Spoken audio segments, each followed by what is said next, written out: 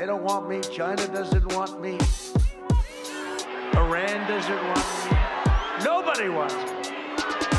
Nobody. Erie wants me.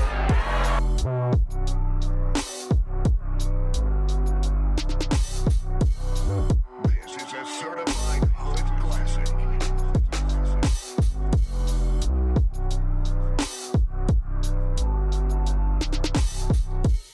Oh, goodness. So you guys watch the debate? Yes, I watched did. a little the bit whole of it. thing. I watched Sam Cedar's coverage of it. So he just live streams it and then just gets drunk and talks about it. So That's honestly the best move for it too, because the whole thing is just aggravating from just start to finish. it's brutal. I'm highly contemplating taking the day after the election off. Dude, Yeah. wait, what day of the week is the election this year? Tuesday. It's always Tuesday. Is it always Tuesday? Yeah. Uh-huh. It's the dumbest thing because every other like functional democracy in the world makes it the weekend because Oh, yeah, Bolivia's was on Sunday. yeah, like every single country's like they either make it like a full week or they make it like a Saturday. But we're the ones who's like, no, man, we do it on a Tuesday like the founding fathers intended. I fucking hate it so much, dude. And I mean, it like I'm lucky enough to work for somewhere where like I got a message or an email from the CEO that was like, if you can take as much time as you need, like you don't need to use PTO or anything to vote that day, which is good. But like, Yeah. like I mean, I obviously don't need it because I vote by mail. And even when you vote in person in Utah, it takes like 2 seconds because no one votes in person here. Right. So it's like I voted in person in the primaries, and I was like the only one there. So It's amazing how easy it is to vote when they don't perceive you as a threat. exactly, like you see how much Spencer Cox brags about how like our elections here and like the polling places that we have and like the vote by mail, like how it's universal mail-in, and it's like something tells me if this were like a purple state, like we wouldn't be experiencing this type of fully luxury voting that we have in Utah for some reason. Yeah, Absolutely not. if we lived in a state that actually had like a functioning Democratic Party, it would be different. It would be a lot harder and it would be much more restrictive. Yeah. So until they start trying to crack down on your voting in Utah, you don't have to perceive the possibility of you making a difference when it comes to the presidential election in this state. Oh, absolutely. Oh my God. Heck. Instead, we're just subjected to our governor and opponent, our lieutenant governor and opponent just doing jag-off ads about how they're nice to each other. Oh my God. Okay, we're saving that for last because, or should we? I don't know. Should we talk about that first or last? No, last, because we're gonna stack Last. the ammo for that. Okay. That one's gonna probably be Yeah. us screaming, and we need to get through everything else first. Okay. Yeah, we should probably start with jerking off. we should start with jerking off. So we are recording this the night of the final presidential debate. And Sam Cedar brought up a good point where he said this is likely the last time we will see either of these men on the debate stage. Like it's probably, even if Trump were to win this election, there's no way he's debating at any point throughout the remainder of his 4 years. And highly doubt there's a situation where Biden is doing any debating in 4 years from now. So that was it. We did that, but we did it, folks. We got through it. We did it as Americans. But we are also recording this the week of the holy trinity of being incredibly horny on Maine in the worst possible situations that you could really put yourselves in. And of course, we're talking Except about for Tubin. Yes, we're talking about God the Father, Jesus, and the Holy Ghost, which is Tubin, Fort Bragg, and Rudy Giuliani, of course. And who wants to talk about Tubin? Because I think this is, I guess we need Jordan to talk about Fort Bragg. So the first thing that happened, what's Tubin's first name? I don't even remember. Jeffrey Tubin. El Jefe. And he works for the New Yorker. Is that right? Or worked? Is it the New Yorker? I can't remember. Yeah, he's at the New Yorker. They haven't taken back his cartoon avatar just yet. So that's good. So He's a member of the New Yorker, and they were doing an election simulation over Zoom, and good old Tubin thought that he had, quote, muted his video. Which is incredible. Like, just such like an amazing boomer just move. That, like, boomer energy. If you just silence your microphone, then of course your camera goes dead, and you have free reign to honk off to your heart's content. And there are a lot of people on this Zoom call, and then we start seeing some reports on Twitter that good old Tubin had exposed himself on the Zoom call in one way or another. And of course the next question is, please say he wasn't masturbating. And then Hugging with Tubin. Unfortunately, he was. And I mean, nothing like an election simulation to really get you going, quite honestly. And sometimes it just that's fires actually off a your new engine. category on Pornhub. Dude, that's the new stuck under table. Oh my God, rogue electors. Oh. So, oh Lord, so this is bad. Tubin's safe word is Pennsylvania. Dude. He was hanging a different kind of Chad. God. Oh my God. So I mean, this is obviously a very bad thing to do when you're on a business call. It's a bad thing to do on any call. Well, that outside too. of, like, I'm all for like positive relationships. If you want to have phone sex, yeah, whatever. But like, yeah, any sort of business related call, like, yeah, just keep your hands where your eyes can see. 10 and 2, boys. This just reminds me of like Bill O'Reilly for some reason too, because like Bill O'Reilly's like first sexual harassment lawsuit that got settled in like 2007 or something like that was pretty much him calling up his producers and just honking off while talking to them. Great. That's just really great. And then just like Bill O'Reilly himself, just right before, it's just like, fuck it, let's do it live. And then he just whipped it out, dude.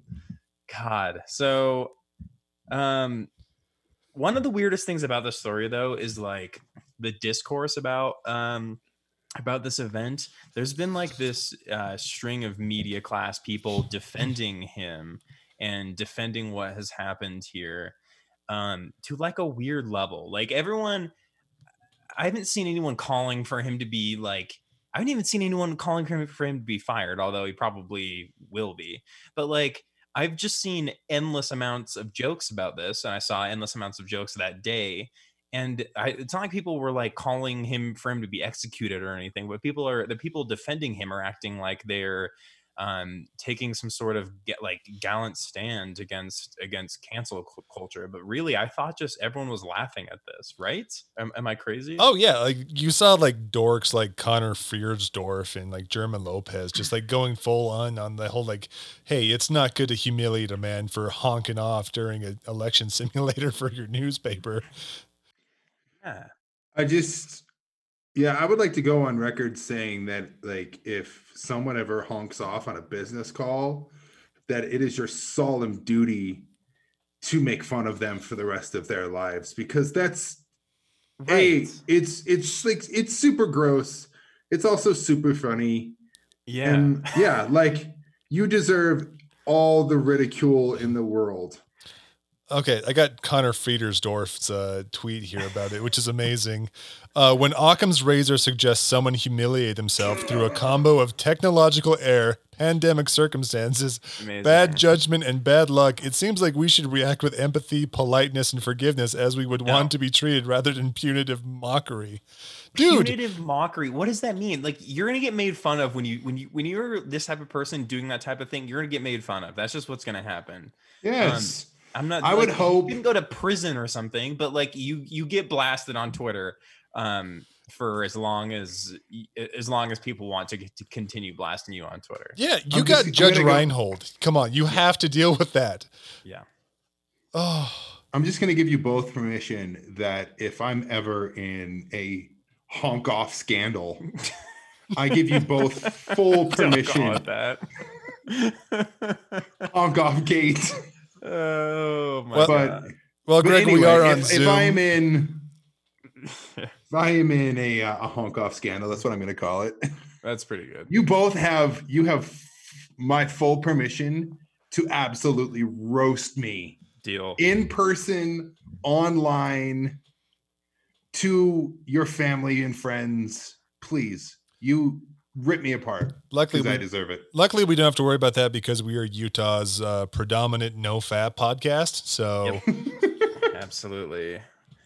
Absolutely. We're saving it all We up. repress Yeah. any and all. Are Proud Boys are they no fap guys? I can't remember. oh yeah, they are. Okay, cool. We're Western just keeping the chauvinist. Yeah. keeping the spirit of Brigham Young alive. Truly. Well, okay, so luckily for so I think the second event right after the Tubin thing was the Rudy Giuliani thing. I believe. And then the third one was the Fort Bragg one, I believe. Yeah, I Very think so. nice. Yes. So what happened with Rudy Giuliani? He's been on fire lately because he's been the one out in front of all the cameras talking about how he tactically apprehended a laptop from a computer shop that had Hunter Biden's That no one can see. Coke pictures and whatever.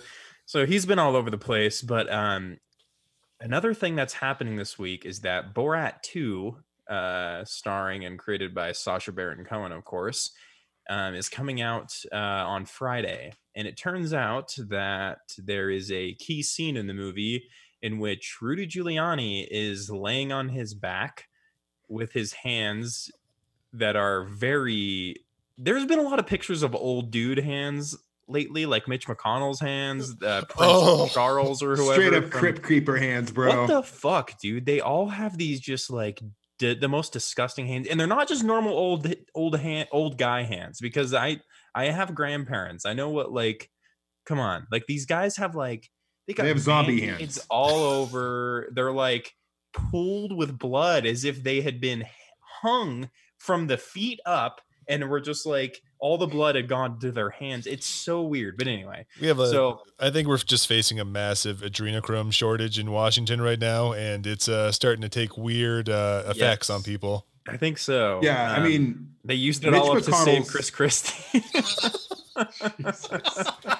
yeah, but Mitch, I mean, if you take a look on Twitter and you see Mitch McConnell's hands, they can really only be described as like late stage Larry Miller. So disgusting. They're like they should be amputated. But Chris Christie, his hands have syphilis. yeah, Chris Christie famously too big to fail. Okay, so Rudy Giuliani there's these photos that were released of I don't know if they're just screenshots from the movie that's coming out, but Rudy Giuliani is laying back with just on this bed with his hands down his pants, and a couple like outlets like I can't remember who the first one was, whether it was like The Guardian or BBC or something. I think it was it was either The Hill or The Guardian. Yeah, they had an excerpt from the movie of like what happened in this scene, and there's this girl that's like in this room with Rudy Giuliani, and she was like apparently told him to take off his microphone that he was using, and then Rudy Giuliani claims he was like tucking in his pants or I don't even know what the fuck his claim is, but he was very clearly getting ready to get himself off or just getting ready to like have sex with this girl, or so he assumed was going to happen. And then apparently Sacha Baron Cohen as Borat comes in and says, "No, she's 15. She's too old for you," which is hilarious. I have pulled up the Discourse blog actually has a transcript. Okay, let's go. So, like we've already talked, like laid the put the silverware on the table. So at this point, Borat rushes into the room wearing a wig and some kind of lingerie bustier over white boxer brief and what appears to be a G-string. Quoting the dialogue directly: "Borat, put down your frump." Giuliani: "Oop." Giuliani sits up straight. Borat: "She's 15. She's too old for you." Giuliani: "Why are you dressed like this?" Borat: "She's my daughter. Please take me instead. Take my anus." pronounced a noose. Giuliani, I don't want to. Giuliani stands up and begins to leave the room. Borat following him. No, take my anus. Do not have her. Tatar, I believe that is his daughter in the movie, says, I'm better than him. Borat, no, I better. My back pussy very tight. Tutar, no, please, my inaudible anus. Borat, please, I will let you enjoy my hum in your mouth. Giuliani at the door. No. Tatar, I would love to marry you. Borat, I was in prison many years, so I have techniques with my mouth. Giuliani to a security guard in the hall. I don't know what's going on here. Who is this guy? Borat. Oh my God. He claimed later that he knew that it was Sacha Baron Cohen, so that's hilarious that he said that. No, he claimed he knew it was Borat. Oh my God. Borat then finishes, I forbid this union. Borat as Giuliani's walking down the hall. Rudy, Trump would be disappointed. You're leaving hotel without golden shower. Incredible stuff. If you would have told me in 2020 I'd be excited for a Borat sequel, I would have said you were crazy. But I will say, though, that when I saw Borat in theaters, I don't know how many years ago, 10, 12 years ago. Oh, it was amazing. I don't know. I don't think I've ever laughed harder in my entire life. Sacha Baron Cohen's amazing, dude. He's so good at this shit. Oh, his TV show on Showtime was amazing too. Yeah, highly recommend This Is America. Yeah, yes, that was A+. I think about that scene where they told the rural Arizonans that they were going to build the mega mosque there. Yes, I think about that scene often. And like the Mossad body security guard guy, and was it the Georgia member of Congress who had to resign for saying the N-word? Oh yeah. Yeah, there was the State House guy that I think had to resign, and then he also did the kid show with Sheriff Joe Arpaio. Yes. I think did he have an episode with Roy Moore as well? I think he did. Yes. Yeah. And then the last episode was talking about murdering your wife with O.J. Simpson. Oh, that's right. No, he did the Roy Moore one. I remember this one too because it was the pedophile detector. Yes. Although I don't know if anything will ever trump getting Dick Cheney to sign a waterboard gallon jug. Oh God, that's right. I don't know. The pedophile detector is pretty close up there because really good. It must not work. It just beeps on you. Son of a bitch that he was like that he could probably find. Like he probably thought that was funny. Like Dick Cheney shot his friend with a shotgun. Like he just doesn't give a shit. No, he does not. He's the worst human alive. Yeah, like if there's anyone who's surviving off adrenochrome, it's Dick Cheney. Yeah, dude. Yeah, for like the last 30 yeyears. Yeah, absolutely. That baboon heart just keeps on ticking. Yeah. So like since Bush Sr. was in office. Oh. It truly does. So the third thing, as all dick attacks do, they come in threes, and one of the most interesting and funny and unexpected ones was the third one. And I'm going to let Jordan take this one away because this one is near and dear to his heart. I think it's a very special place in his heart. He had a lot of great times there, and I think that this is indicative of his situation. Yes. So the third one, salute to the troops. So the third one involves Fort Bragg, North Carolina, the largest military base in the United States, home of the 18th Airborne Corps, home of the 82nd Airborne, home to JSOC, home to pretty much everything you can think of for the Army. And also apparently home to a very horny public affairs officer. Because all of it, like, that was probably the best Twitter day since like Trump got Rona. Like, bar none, everyone was like, holy shit, this is still up. Holy shit, he tweeted again. Top 3 day in 2020. Oh, definitely. So it first started out there with just someone noticing odd tweets coming from the Fort Bragg account. The first one being in reference to a porn star who said, "Bro, why did you subscribe to my OnlyFans if you hate pubic hair? Why, bro, why?" To which The official page for Fort Bragg, North Carolina wrote, "He's lost and doesn't know a good thing when it's staring him in the eyes, or tickling his nose in this case." Just gonna say that that guy who hates pubic hair would never ever make it in Vietnam because he just can't handle the jungle. Boo. Boo!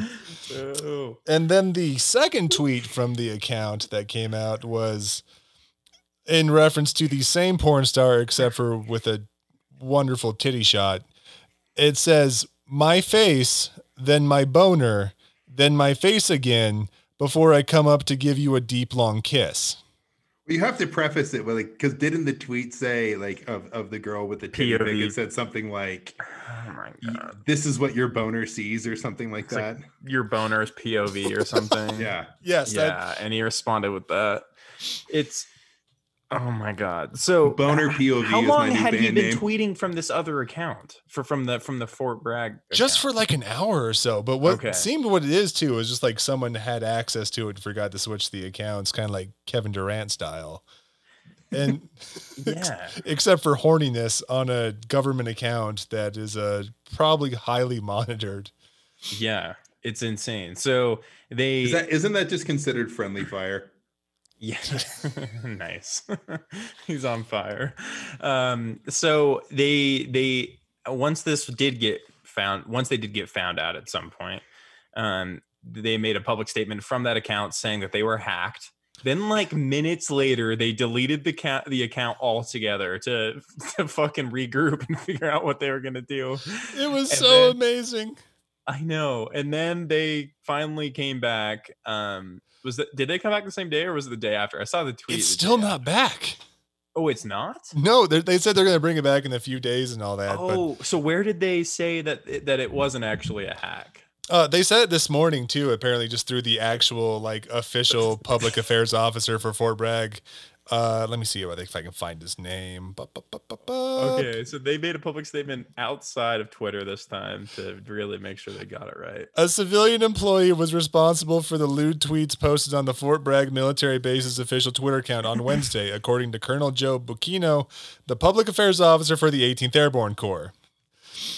Oh, Well, we all know that a troop is forbidden and simply cannot be horny on main, so that checks out. yeah, especially not in Fayetteville, North Carolina. That would never happen. I don't know what you're talking Jordan about. was very adamant that this is the most fond memories he will ever have about that place, despite having lived there for how long? Like 3.5 years. Jesus.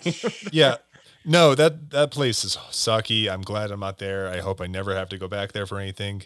But the denial is actually really funny too if you look at it too. This is before they deactivate everything because I screenshot everything because this was the greatest day of my life. As many of you may know, there were a string of explicit tweets from our account this afternoon. This was not the work of our admins. Our account was hacked. We apologize to our followers. We have secured our account and looking into the matter.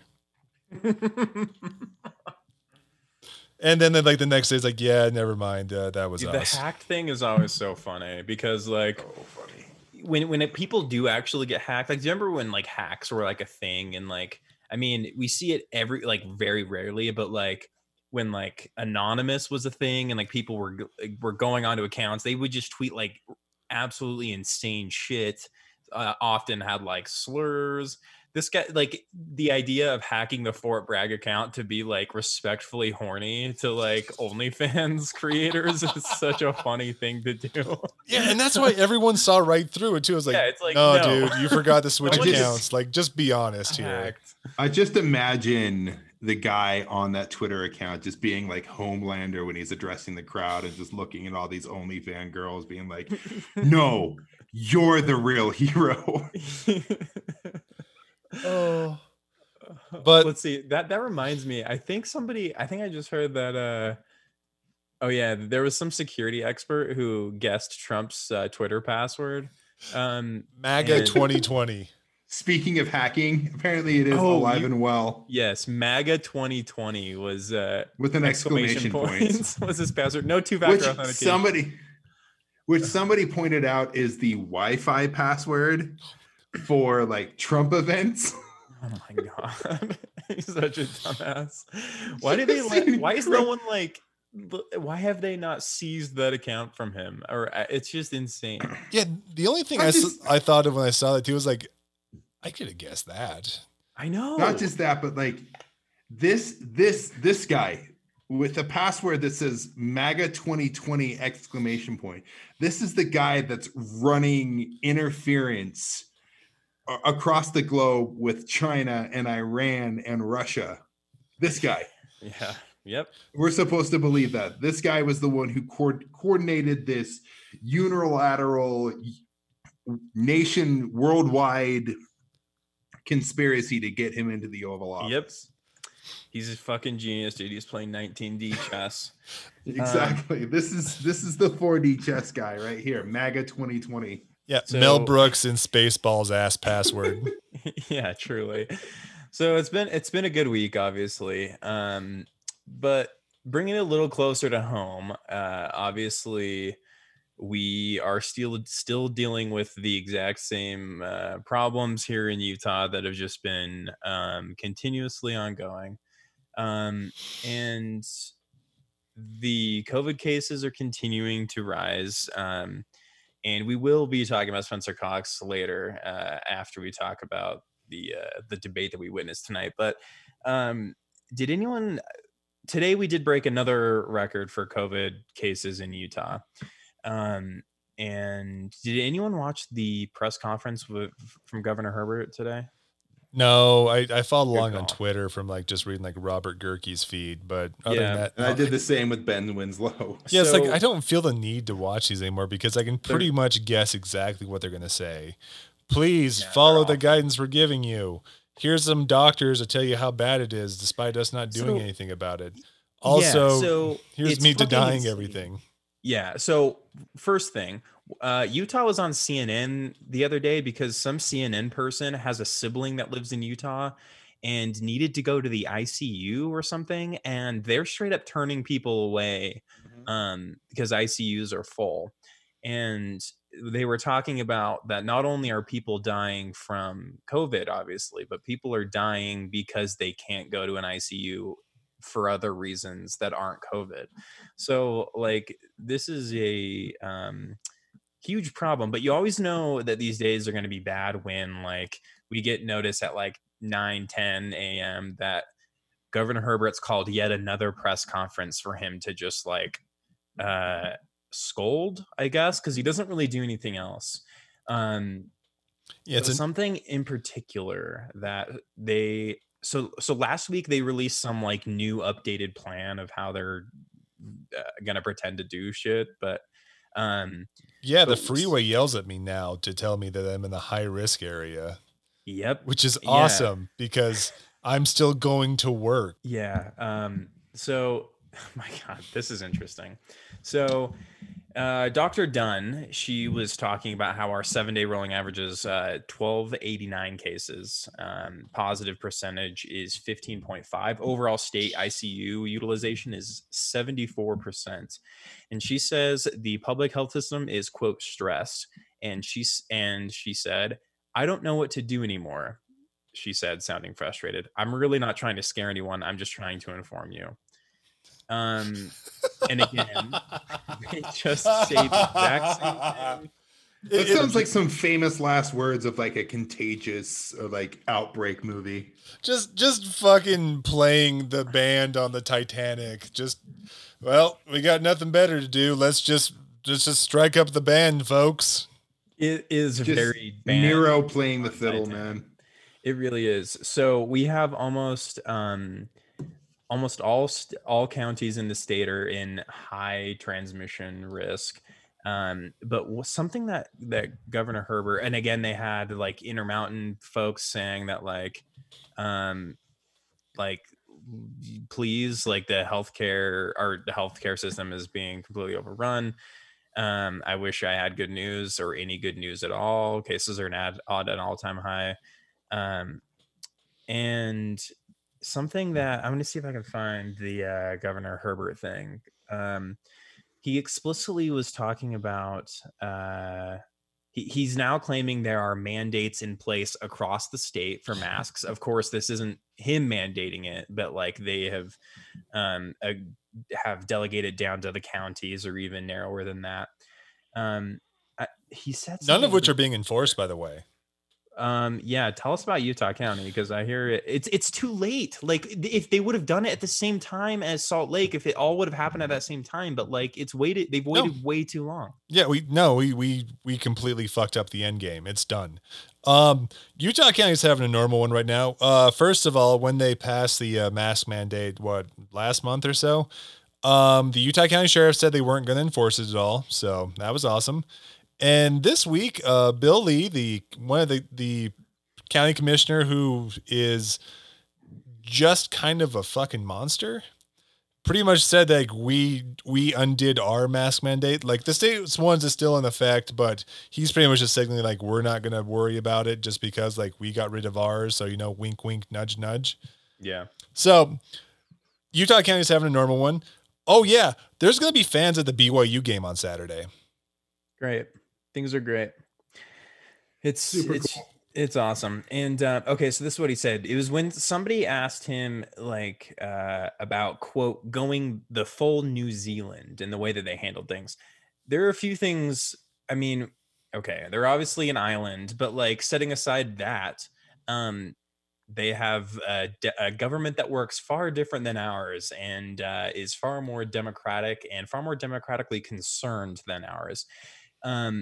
But he said explicitly that like anything stronger than what we're doing now, basically, he says he believes that would make people rebel even more. And they're trying to thread the needle to avoid, quote, overreach. This is like the most fucking insane thing ever. Is Sure. how just how obsessed they are with like this overreach thing that they're going to be like, well, what's going to happen to them? Like, do they think that the people are going to storm the state house or what? I think they're kind of thinking that too, but I think they're also just kind of worried that they're going to make the line go down. And since like Utah prides itself on having like a great economy, they don't know what to do if the economy ever just goes to shit, even though like Utah's economy is just like based off of cheap credit and like startups that get bought out in like 2 weeks anyway. Yeah. So, but on top of that too, it's like, it's not just New Zealand too. Like I think I tweeted about this day too, like, but Vietnam is wide open right now because they hit it early on. Literally all of Southeast Asia. They were like, Taiwan too. Yeah. Anyone that had COVID or was like around someone who did, they helped people into, they put them in quarantine in quotes, but they really just put them up somewhere.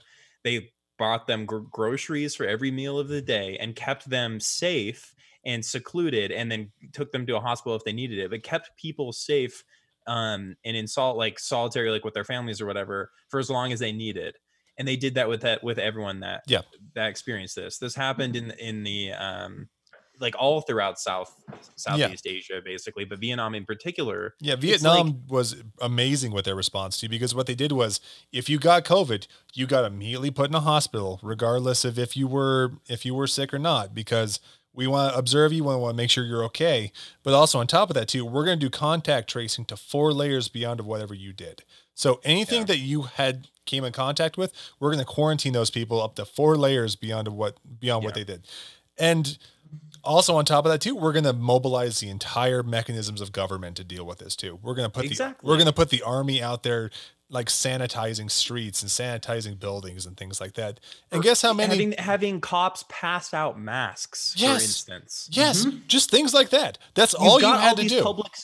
Public servants or whatever that are littered throughout everywhere, and that are just, especially in this country, maybe have them do something productive, like give people masks. We can't even get cops to wear masks. And cops, the most dangerous thing for cops in this country right now is COVID.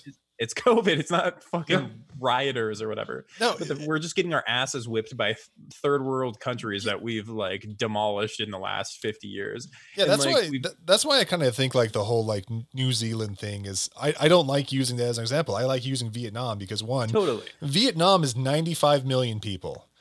They've had 35 deaths. 35 deaths because they actually took it seriously and they put in an effort. Unlike the United States, unlike the UK, who just like pretty much like punted and was like, well, if it goes to shit, it goes to shit, but oh well. Yeah. And guess what? During this whole thing, like we were told, like we have to either deal with it or we lose the economy. During this whole thing, Vietnam's GDP went up. Cool. Like it went up. Their economy didn't suffer because they just realized like, okay, here's what we need to do. We need to mobilize everything. We need to get things taken care of. And then guess what? You can open up the economy when it's not a threat anymore. And then you're fine. Must be nice. I mean, like it is everywhere in Southeast Asia that they just apparently you have like the communist state of Kerala in India. You've got full baseball stadiums in Taiwan. It's just like, bro, they were throwing water park parties in Wuhan months ago. I know. You know what's the big driver of like the second waves in like South Korea and places like that? U.S. Americans troops going traveling? there. Yeah. Jesus. Great. Yeah. So, and I was, when we first hopped on here earlier, Greg asked how I've been, and I was just like, dude, so today, it got colder today. The weather has been so nice for the last few weeks, but today it got cold.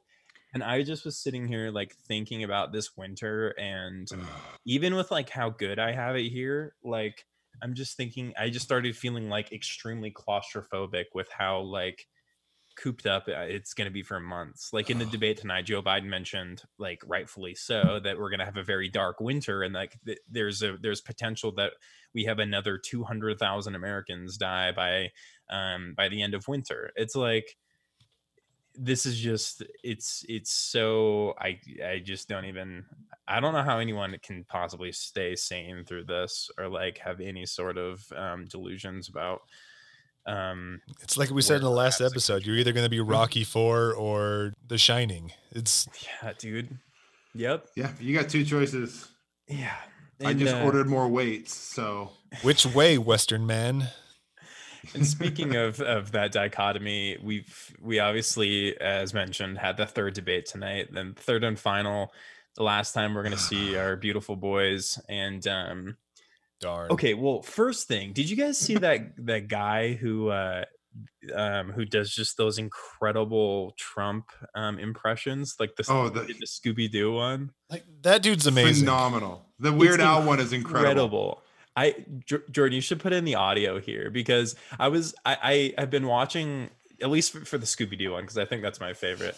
But I've been watching all of his videos, and then I was watching the debate tonight, and I was like, he was fucking brilliant. Like, it's so perfect. It's exactly the way he talks. It's the best Trump impression I've ever heard. Scooby-Doo. Scooby-Doo. Scooby-Doo. They call him Scooby-Doo. They call show Scooby-Doo. But Scooby doesn't do anything. Scooby is not involved. Half the time, Scooby's not even involved. He's just a bystander. It's one of the worst deals we've ever had. To call a show Scooby-Doo and then not deliver on Scooby-Doo. This is not a show about a dog sniffing its ass, okay? This is your show where the mystery team are in a van and they walk around and they do, they figure out, mystery. They're solving mystery. Like the key is to just never stop talking. Well, and is also that it's just this like really awful, morbid stream of consciousness that just doesn't stop. But about very specific, like stupid topics, like Scooby-Doo, for instance. But not try to like be not political or anything like that, or like trying to parody his political beliefs, which we just know are just like a diarrhea stream of like right-wing conspiracy memes. But like something like Trump is like the toilet thing. Yes, the way he talks about showers, or the way he talked about kissing the men and women in the crowd, like just like ridiculous things. Like it's so much. He's so much more fun to listen to when he's doing that type of thing, and that's like what made those impressions so good. And that's what makes like wanting to do impressions of him so like contagious too. Like I think like Matt from Chapo said it best too. He was just like, sometimes you just find yourself like just like filling up a fountain drink like Coca-Cola. It's so funny. Which reminds me of the greatest Trump tweet of all time, where he was talking about how terrible Coke is, and he's like, it doesn't matter, I'll still keep drinking that garbage. Yeah, dude. Still, like, it's my all-time favorite Trump tweet. That one's yeah. And then there's like the classics talking about Greg and Carter and all those. His Oscar parties aren't hot anymore. These Oscar parties aren't hot anymore. The bad food restaurant is up there too. That's a great one. The Robert Pattinson one. About like him and Kristen Stewart. Yeah, Kristen Stewart. Oh my God, that's See, right. this is back when Trump still had his magic. Well, okay, but like even before then, this was like when he was. I saw someone describe him as being like he used to just consume all of like the tabloid media, but that turned into like right-wing political conspiracy media, and that's like what he spews now. But like all his entire stream of consciousness that he has now used to be just like about Robert Pattinson or Diet Coke or like just dumb shit that like was funny, and now it's just like the shit he said tonight at the debate was just insane. And he looks like shit. He's clearly like we talked about this. He looks so bad. He knows he's gonna lose. He's in whiner mode now. Like he's just moping. Yeah, he's just crying. Like the whole thing is just like yeah, he just whines. It's really like it's unbecoming. the little bit that I watched, I tweeted one thing about the debate, and it just said Trump's not even entertaining anymore. Like the magic's gone. Like, he's finally reached the fat Elvis stage of his presidency. Hey, Fat Elvis could still put on a show though. Come on, like that Hawaii performance was amazing. That's right. Yeah, he's just like TCB, baby, come on, anymore, bro. I mean, it was similar to like the Burgess Owens and Ben McAdams debate, where Burgess Owens' brain is just like, it's just this like swirling tornado of all these things that like he's heard from like different pieces of like psychotic media that he consumes, and he just grabs little things and spits them out. Like Trump said that thing about how he said that only like 1% of asylum seekers go to their asylum hearings, when it's really like 98% or something like that. And that of course continued on where he was back on his like immigrant bullshit, where he was saying like he went with, they obviously brought up how this week it was seen that it came out that there are like 550 children who they cannot find their parents, of course, as a result of the family separation policy at the border. So they brought this up to Trump, and he was like, he just had nothing good to say. But he rightfully brought up that like a lot of the immigration foundation was made by the Bush and Obama administrations.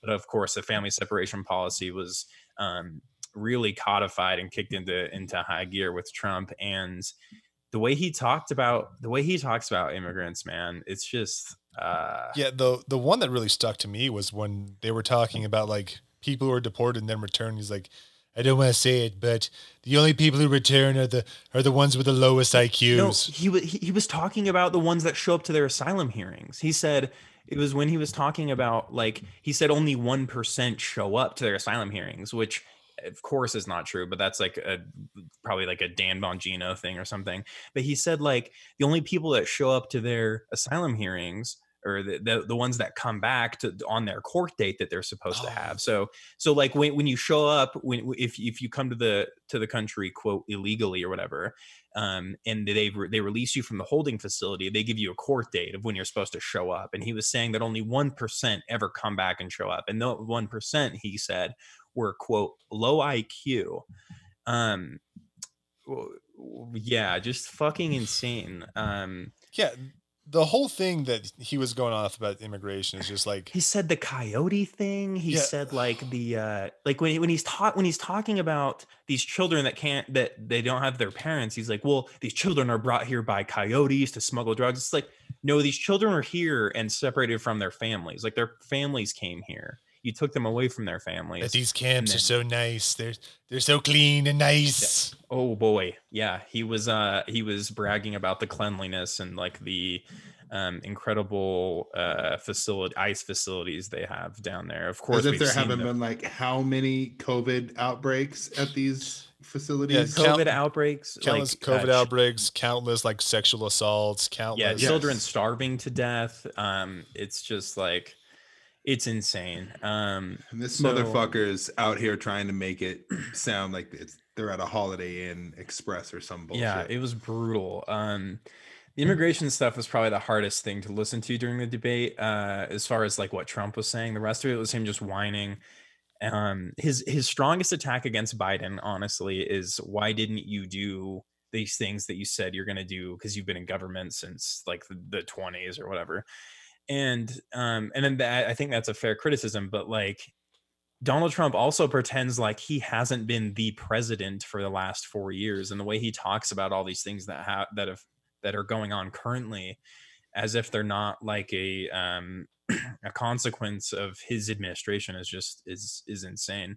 Yeah, that line hits a lot better if you're not president of the United States for 4 years. Yes, if the roles were reversed right now, then like, yeah, no, but this is you can't. He can't wants it say to be that. 2016 again. That's the whole thing. The whole debate was like, why didn't you do these things? You've been in government forever too, because he's still trying to run like that outsider businessman after being president for 4 years. Like a lot of the attacks, like seemed like they were tailored He for calls Hillary. Joe a politician. He says he's not a politician. He brought back like the super predator stuff, which Joe Biden did not say. That was Hillary in 96. Joe Biden did not say that. He brought up like the Wall Street money stuff too, which like, Joe Biden's kind of shitty about like that. Yeah, I get that. But for the most part, you use that against Hillary because you were the outsider. And like he said in like reference to that too, is like, if I went to Wall Street, I'd get all the money. I'd break records. I'd break records. It is incredible that he uses that attack against Joe Biden to say like he's, because of like the donations or whatever, his ties to Wall Street, that he's like beholden to them. But then we just keep seeing how many how much moneyed interests or hotel interests he has all over the world, whether it's Saudi Arabia or China or anywhere else, Russia, I guess. But like, just obviously like, everything that Trump is. Yeah, everything Trump has done like the last 4 years has been like a means to like enrich himself. His whole re-election campaign has just been like a laundering method for his own bank account too, because his campaign's broke because all the money just goes back to him.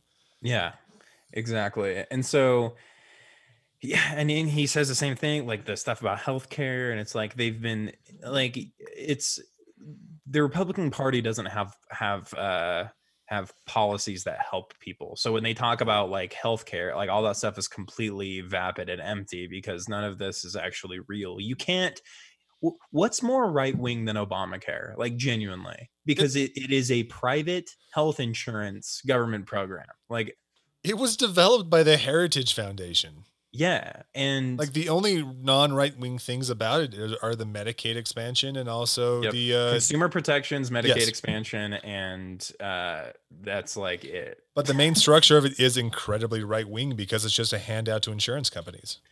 Yeah. And that was one of the most depressing things about this, is that they had an argument. They're trying to paint Joe Biden as being Bernie Sanders, obviously. And Joe Biden can't help himself but just speak very loudly and adamantly about how he beat Bernie Sanders and he beat the socialists and he beat the blah blah blah because he believes in private insurance and blah blah blah, and he thinks healthcare is a right, but somehow that right means having to pay a health insurance company. It's convoluted and it's disgusting, and it sucks that we have to have this. This is just where we're at, and it's depressing. And this one wasn't like fun or funny by any means. It was just like, I mean, this is the last debate. The election's in less than 2 weeks. Week and a half, right? Yeah, 2 weeks from Tuesday. This last Tuesday. 2 weeks from Tuesday. So I'm just like trying to maintain any semblance of sanity. Another 1,000 Americans died today. It's just like, and we're having arguments about like whose son benefited more from their father's name. It's like, oh my God, it sucks so bad. But at least we got like Joe Biden calling the Proud Boys poor boys, which I thought was actually funny. Dude, well, ass. That was funny, and people also thought that Biden messed up when he called Trump Abraham Lincoln, but he called Trump Abraham Lincoln because Trump always says that thing where he says, no one's done more for the black community since Abraham Lincoln than me. And he says that over and over and over and over. And I don't even know. I don't know if he's referring to like the few people's sentences he got commuted because of like Kim Kardashian and like Van Jones or whoever. Yeah, like the 38 people. Yeah. Is that what he's talking about? Like, I honestly don't know. I suppose so. He probably just thinks of himself as the great emancipator because he did 36 people. Yeah. Well, it's that, and I think he always talks about the low unemployment rates, which of course unemployment rate is such a ridiculous measurement. It's a fake number at this point. Like, yeah, most people, like, if you were unemployed before Corona, you've just given up. Yeah, absolutely. And not to mention people having to be overemployed, like working multiple jobs. But yeah, so Joe called him Abraham Lincoln, and Trump got like viscerally confused about it. Like he didn't understand why Biden said that. And it takes a lot to make Biden look sharp. But I was like, Jesus, they did give Joe the good drugs again, I guess. Which apparently has a shelf life of like 80 minutes because like at the 20-minute left mark, like both of them were just powering down. I think he called Rudy Giuliani like Rudy Julian or something. Ruly Johnny or something. I was like, Raleigh Polly Jolly. Holly Jolly Christmas. It was brutal. And it's even so. One of the hardest things about listening to Biden is like he says these things like because they're so committed to like we're the party of science or whatever. And like we believe in science, not fiction. And he says these things about like what the climate scientists say about we have 8 to 10 years to turn things around, or else we're obviously going to be facing irreparable harm. But we know that his climate policy is insufficient. Like it's decent. It's like a half of a Green New Deal, but we know the Green New Deal was barely like making the cut. So like, do we listen to the scientists or not? And like, where's the line on where we listen to the scientists? Because are we listening to them and then just saying, well, it's not worth it? And we talk about the cost of these government programs like the Green New Deal, even though they are jobs programs and they provide jobs for millions and millions and millions of people. But what's the cost of inaction?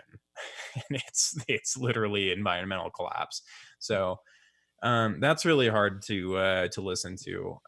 And I struggle with those parts of these debates where Biden, says the healthcare is a human right thing. We listen to the science about the environment, but like we're still not really. No, we don't.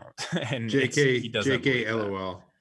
And the thing that just like that really got me was that it just didn't seem like there was really any sort of like substantial or substantive policy that was being talked about at all throughout the debate. There wasn't. It was mainly just like the only way policy was being discussed about was if it was being diffused through another politician. Like, if you were talking about environmental policy, you were talking about AOC plus the 3, which I guess is plus 3, which I'm guessing is reference to the squad. I don't really know for sure. Yeah. But also it'd be through like Bernie Sanders. Like, you want to get rid of everyone's private health care, just like Bernie Sanders. Actually, Kamala's even further left than Bernie Sanders. And like, and the entire thing is just apparently made just to make me want to just slam my head against the wall until I stop feeling, but whatever. I really think there's something to the Felix Biederman anecdote where he talks about that America is a dying country. America is terminal. I think we can all agree with that.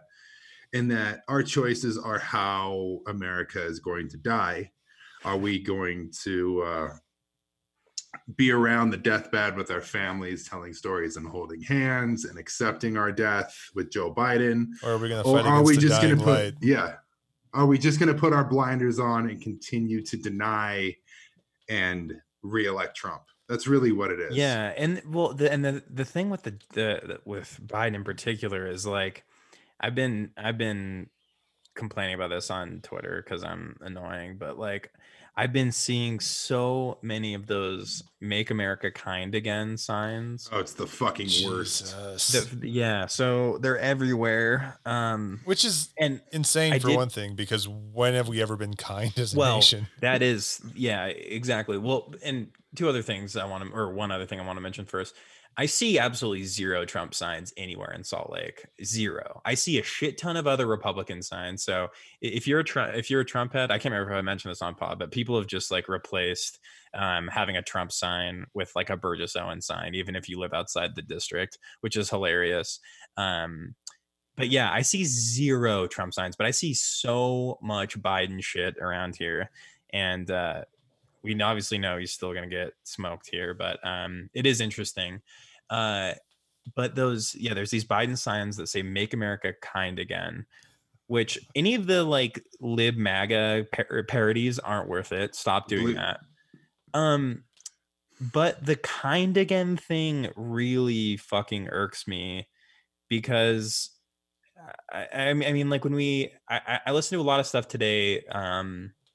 I listened to the episode of Bad Faith, which had they were talked with Ice Cube and Philip Agnew and Derek Hamilton, and they were talking about like the black community just in general in America, but also like the idea of reparations and racial justice. And I don't know how you can have a serious conversation about racial justice in this country and reparations and justice of any kind if you're just pretending that America was kind literally 4 years ago.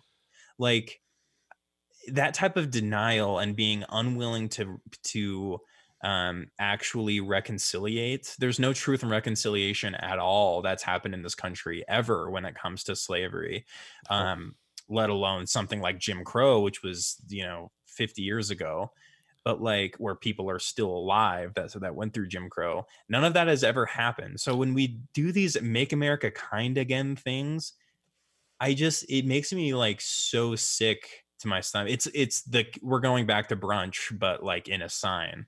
And I just can't, that type of like brainwashing, like does everyone just go through that fucking like Men in Black like memory blaster thing every 3 years? Like I don't understand the selling point of that message. Why being able to like look at past mistakes and being able to acknowledge them and make them better is way more noble than pretending like they didn't ever happen. And I don't understand any type of like actual positive movement that can pretend like things were fine. I'll say this and then I'll step off, but when it comes to the "Make America Kind Again" thing, I'm sorry, but you cannot describe Joe Biden as kind. There are lots of adjectives that you can use to describe Joe Biden. Kind is not one of them. I'm sorry, but if you are the chairman of the Senate Foreign Relations Committee during the Iraq War, you are a literal fucking war criminal. You are not kind. When you are the author of the crime bill and one of the lead architects of the school to prison pipeline, you are not kind. So this whole idea that you're going to make America kind again with Joe fucking Biden is asinine. Yeah. And just like tonight too, they talked about how like one of Joe Biden's major points was he's going to escalate against North Korea again. Like, and for no reason whatsoever. Like, yeah, great. You're going to do the same policy that's failed Iran. for 70. Like, what the fuck more can we do to Iran? We're already sanctioning the shit out of them where they couldn't even get treatments for COVID. We escalated sanctions while COVID was raging. Yes. We were probably responsible for at least half of the deaths in Iran just from COVID. They couldn't get medical equipment because of the U.S. sanctions that we chose to put into place. Also, everyone listen to the A-Lab episode about Iranian sanctions because it'll change everything you think about those sanctions and how you think about sanctions in general. Sanctions are an act of war. We think they're kinder, gentler ways. No, it's violence, yeah. Oh, it's horrific violence. I mean, just think about like everything we've done to Iran in the last, 40 years since the Iranian Revolution. What has it gained us? Nothing. What has our position against North Korea gained us for the last 70 years? Nothing. We're still in the same position we were before. We're right there on the 38th parallel. Right there. No one's gone north. No one's gone south. No one's actually made any sort of progress. But I'll give Trump credit on one thing. By actually talking to North Korea a little bit, he probably de-escalated the peninsula for a good 10 years, which is the most an American president has ever Trump done in isn't Korea wrong since. on North Korea, to be honest. No, Like, he's I don't not. understand that's like one of the his like weird laziness when it comes to this type of thing. I don't think he's anti-interventionist. He's just a fucking dumbass. But like the North Korea thing, him not escalating that has been one of like the only good things hasn't done. It's a good thing that he hasn't done anything to escalate that further, because it doesn't make any sense. He really hasn't. And I honestly think like it's kind of a genius move by like President Moon in South Korea, who pretty much just like used Trump's like empty vesselness to actually like kind of foster peace within the region too, because for the most part, like getting an American president to go along with like a South Korean politician trying to like lower tensions on the peninsula have been pretty much met with no, fuck off. Yes, absolutely. And I think that's an important piece, actually, is that I don't want to give Trump as much credit as President Moon's credit in like actually facilitating that setup and using Trump to lower those tensions, which is great. But yeah, like, you know, what Greg mentioned, it made me think of like, so part of like the leaks that came out with like Hunter Biden or whatever, there were like some texts that were shown that were like Joe Biden texting Hunter when Hunter was in rehab, and Joe is a very sympathetic and loving father to his son. And it was insane for the right to try to use that as ammunition against Joe, because that might be that's just fucking insane to attack him for that. if there's one thing that we've learned throughout this whole Hunter Biden thing, is that there is a whole generation of right-wingers who have never experienced anything that resembles a loving father or any sort of healthy relationship with their family. It's really telling. The great example of that's a John Cardillo quote. Oh yeah, today, fuck too, that which guy. is like, is this a healthy father-son relationship? Like, dude, I'm sorry your dad never told you he loved you. I don't know what to tell you with that regard. The guy that Jordan mentioned, he tweeted a picture of like Hunter and Joe like hugging, and no, it was Bo, I believe. Oh, is Bo it Bo? Biden? Yeah, I didn't see who it was. The picture looked kind of old, but it was so Bo and Joe, and Joe is kissing Bo's cheek.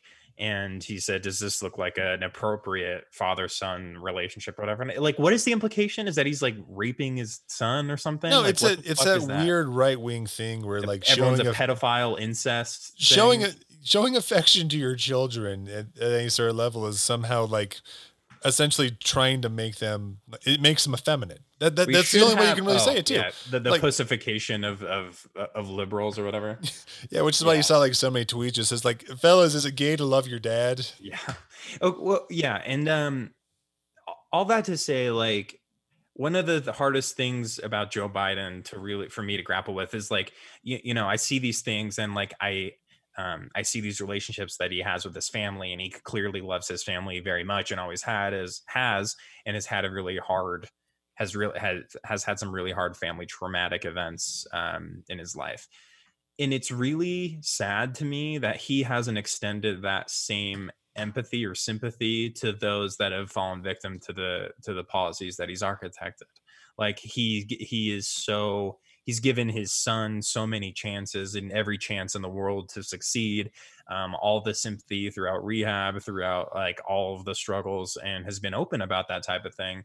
But he didn't extend that same benefit of the doubt to anyone else that was a victim of his policies. So that's something to keep in mind. So like the whole Make America Kind Again thing. Yes, I hope Joe Biden beats Trump, but please don't have any delusions about like the people's lives who were destroyed by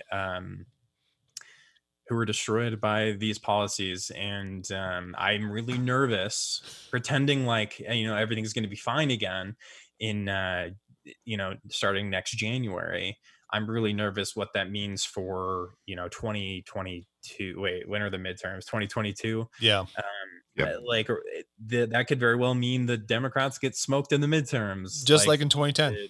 Yes, Mhm. just like in 2010. Just And- history repeating itself. When your entire cell is, we need to get Trump out of office, which I agree is something that we need to do. You're going to have a lot of people failing to show up when you need them in 2 years. Yeah, no one's talking about what to do after Joe Biden gets that's elected. really No one's concerning. talking about Yeah. it. Like, what's the strategy beyond that, too? Like, okay, fine. You took Congress back. You got the Senate, you got the House, you got the presidency. What are you doing now? Are you going to pass card check? Are you going to pass like things that are going to actually try and solidify it? Are you going to make DC a state? Are you going to make Puerto Rico a state? Are you going to try and like actually do things to maintain power as opposed to just piss it away like you did in 2008? Like, I don't know the plan.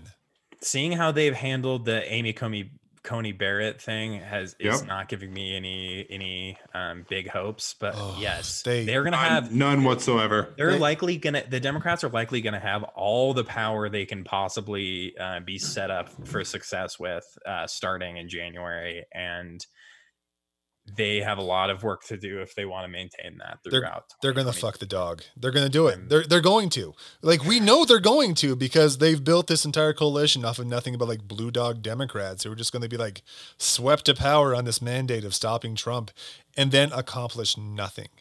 And then in 2 years, when everything is still shit, the economy's still shit, healthcare's still shit, everything that affects people on a daily basis, they're going to be pissed off and they're going to go right back to voting Republican. Like, yeah, you're going to... just not show up ever again. Or just not show up. Like, they're doing nothing. And it's insane. It is. That's my biggest fear is, you run on this platform of Biden isn't Trump and that's it. And nothing gets better. And then we end up with like a Tucker Carlson, Tom Cotton 2024 presidency. Yeah, we're going to end up with really competent fascism.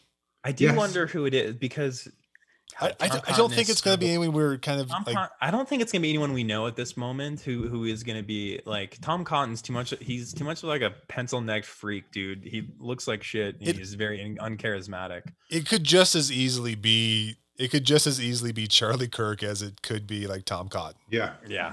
And that's a terrifying thing too, is because like Trump broke the mold on pretty much everything. So it's like, well, it's gonna be another TV person or the My Pillow guy. 2024 is going to be the My Pillow guy versus maybe Rock. Dan Bongino. Is he's born in this country? Yeah, maybe Dan Bongino. Yeah, I think so. But yeah, he's kind of ethnically ambiguous, so I don't know what his deal is. It's going to be the commie gun girl versus the InfoWars gun girl. Kent State gun girl. It's just going to be like a Second Amendment off too, just a Socialist Rifle Association versus National Rifle Association. Man, really bringing back Civil War. And as we think about our political future, I think it's important that we be concerned about these things. But I think I take some solace in the fact that there are two local Utahns who are also incredibly concerned about the future of politics. And you might be wondering,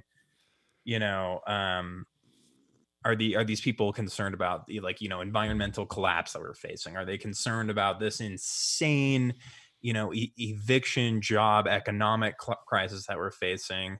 The fact that, we could be facing 500,000 Americans dead by next year because of this pandemic.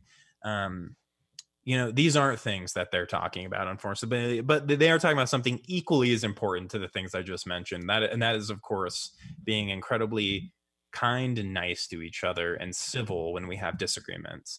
And I am, of course, talking about Spencer Cox and Chris Peterson, the two nominees for governor of the great, beautiful state of Utah. They put out a PSA together this week that basically was Chris Peterson was helping rehabilitate the reputation of Spencer Cox, who, of course, was in charge of our coronavirus pandemic task force response team unit squad, but only rode that wave until it got him past the first hurdle, which was first and only hurdle, which was John Huntsman Jr. So now that he's past that, he's completely disappeared. Who fuck knows what he's doing, and the state has completely given up. And Spencer Cox is in a bit of need of some character rehab. So they put out this PSA that was quite literally one of the most infuriating and embarrassing things I've ever seen in my entire life. They might as well just gave like a link to like the Lemon Party, because honestly, it was just a suck and fuck from the beginning. Yeah, it was a straight up PR campaign, a gift from the Democratic Party of Utah to Spencer Cox in the form of a bukkake. I just checked too, by the way. Spencer Cox has retweeted coverage of himself 6 times in the last day. This motherfucker. Yeah, so that video did. So Jordan could put some clips in from that god awful piece of shit ad, but You're gonna make me listen to it, and I hate you again. I'm Chris Peterson. And I'm Spencer Cox. We are currently in the final days of campaigning against each other to be your next governor. And while I think you should vote for me, Yeah, but really you should vote for me. there are some things we both agree on. We can debate issues without degrading each other's character. We can disagree without hating each other. And win or lose in Utah, we work together. So let's show the country that there's a better way. My name's Chris Peterson. And I'm Spencer Cox. And we approve this message. These campaign buttons are all partisan. Don't you have any neutral ones? May the better man win. Let's have a good, clean election, that sort of thing. It went like they got like millions of views on that video, and it was covered on like, you know, fucking who knows what national news talking about how incredible Good it Morning is. America. I know they picked it up. Yeah, the Today Show did something about it too. I think CNN did something about it. It's corporate media loves this shit because this is the type of thing that gives them like the legitimacy they need to keep going forward. Yeah, it's the perfect thing where they don't talk about, you know, policies at all. They're just basically like, we can be nice to each other without we can be nice to each other without like or we can disagree and be nice to each other, and we can be civil, and we can have all of these disagreements about solutions, but we're all on the same team, blah blah blah blah. But really all of this does is just protect. And like there are people that thought this was incredible. Like I saw, you know, like you go through the comments, people just love this shit. But no, they eat it up. It's insane. Dude, people love this, and it's the Make America Kind Again type of people. But like all this does is it just protects these people and insulates them from the criticism that they should rightly face. I really fucking hate when politicians believe that this power that they wield is like, it's just like your conservative neighbor just having a different opinion than you. And it's not. Like they're actively making decisions that are harming people's lives, and treating them as if they're anything other than that when they're making these decisions is grotesque. And like it's like saying your boss has the same responsibility as the people who are under him. Yeah, and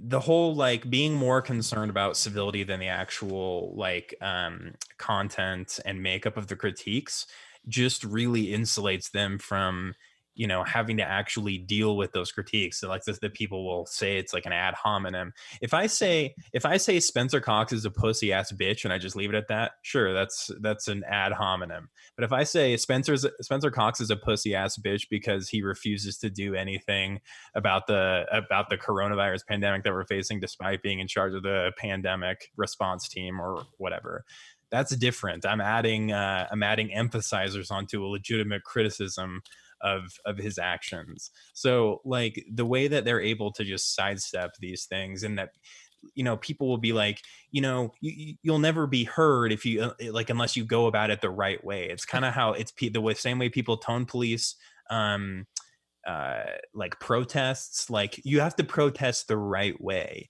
You have to do all these things the right way in order for things to happen. But like this is not, you cannot do things the quote right way in order to get people to listen to you. You can't compromise with a lot of these beliefs. There's no compromise between someone like Spencer Cox, who believes that abortion is equivalent to slavery. There's no compromise between me and him on that topic, and there's no reason for me to be nice to him about that type of belief. He's a fucking disgusting person who believes that. And I think that, like, just because we call him names doesn't mean that he should be insulated from those criticisms. If he can't take being called a name, he shouldn't be running for fucking governor. Yeah. It's really that simple too. And like the civility politics things is always like a thing to pretty much bash anyone who has legitimate grievances too. Like we saw in the Democratic primary, because that was the whole Bernie bro thing. Mm-hmm. Oh, these people are mad at me because they hate me because of who I am, not because I'm like trying to oppose them actually getting health care or housing and it's the same thing here too. It's pretty much Spencer Cox being mopey because he just fucked up everything he's ever been a part of as a lieutenant governor. And so he goes on to Twitter, instead of like having like, gosh, do you think the Jazz should keep Rudy Gobert? Instead it's like, fuck you, that's ruined everything. Yes, that's what it comes down to, is that he's mad that he can't tweet about the Jazz anymore. Like that, like he can't interact with people the same way he used to, because now he's actually in control of things and people are actually, and he has blood on his hands. Yes, that there's actual harm because of his actions or inactions, and now he's sad that he is bearing responsibility for those. And if you didn't want to like face this type of blowback, then like you shouldn't have gotten into this position or made the decisions that you did, because like you have to deal with the consequences when you become a public official like this. And it's just I of course I like, they tweeted this at like 7 a.m, which is when I wake up, and that's the first thing I saw, and I was just like, and then the next day it's like, oh my God. And he kept retweeting the praise about it, and he doesn't talk at all about coronavirus at all. No, like, he just retweets things about coronavirus, because he retweets Governor Herbert.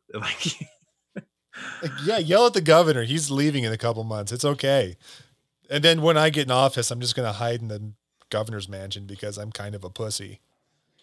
Yeah. And who won't fight me?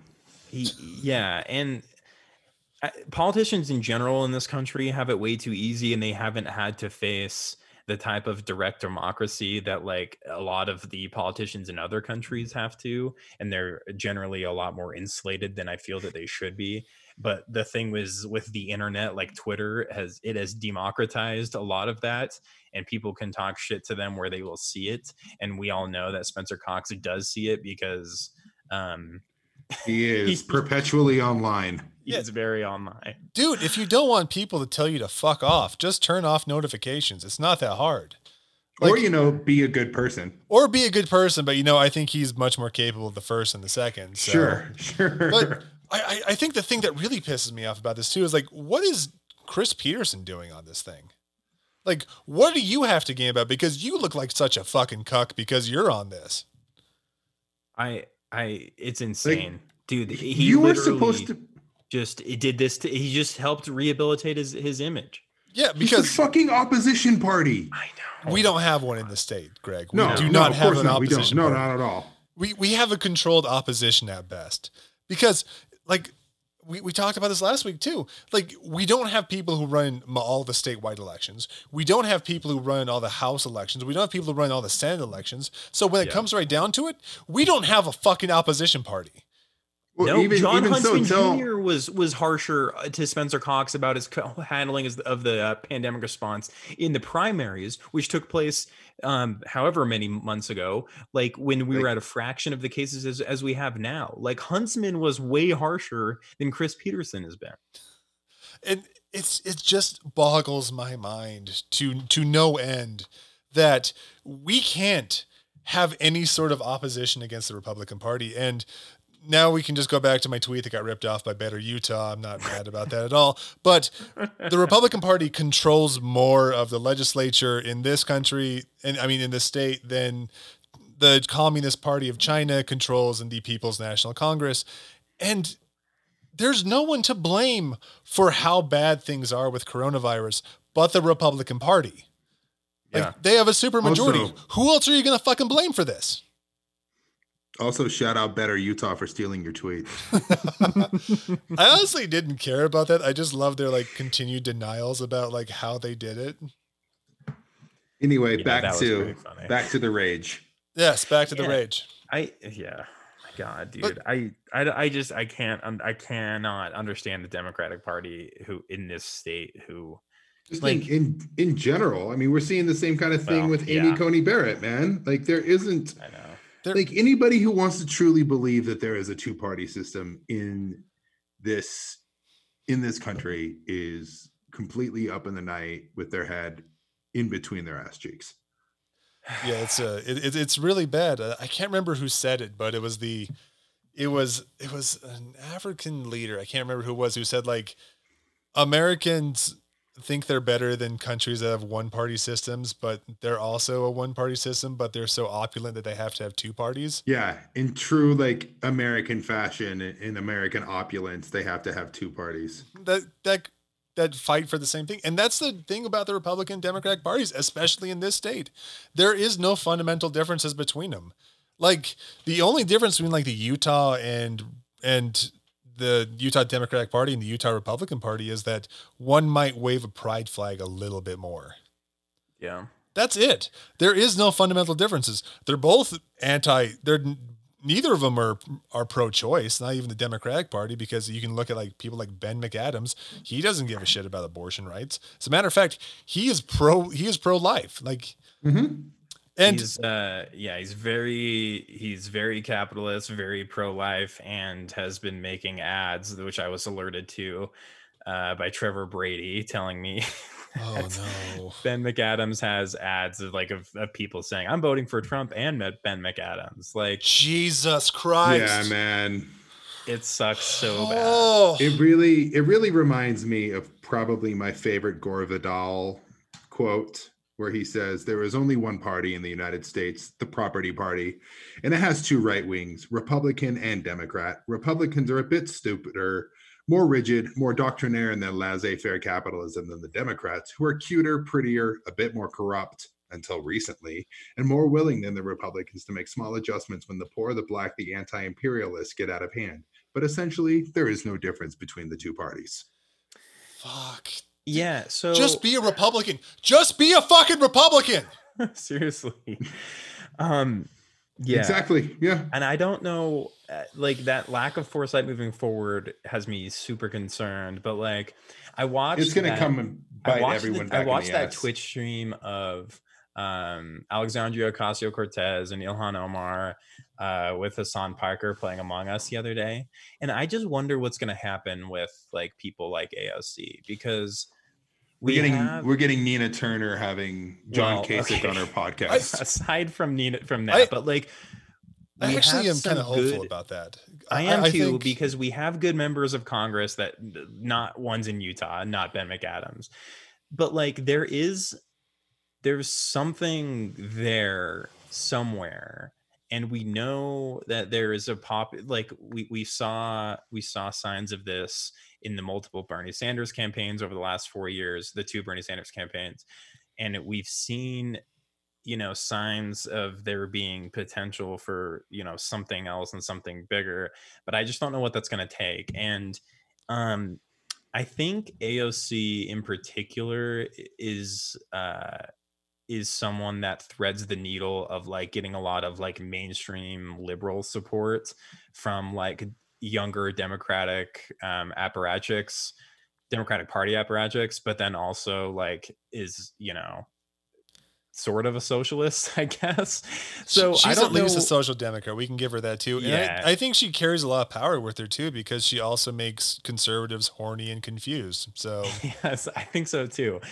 And so I mean, there are some things that give me hope, but it's not through this like third way Ben McAdams type of politics. Like there's going to be a political realignment where there's the Never Trump right-wing Democratic Party, and then there's going to be the QAnon right-wing party, and then there's going to have to be a left-wing labor movement party at some level. And like one good thing that like AOC did on that stream is that she explicitly, I mean, there were like 500,000 people watching them play that game, but she was like explicitly telling people in New York in particular to vote on the Working Families Party line.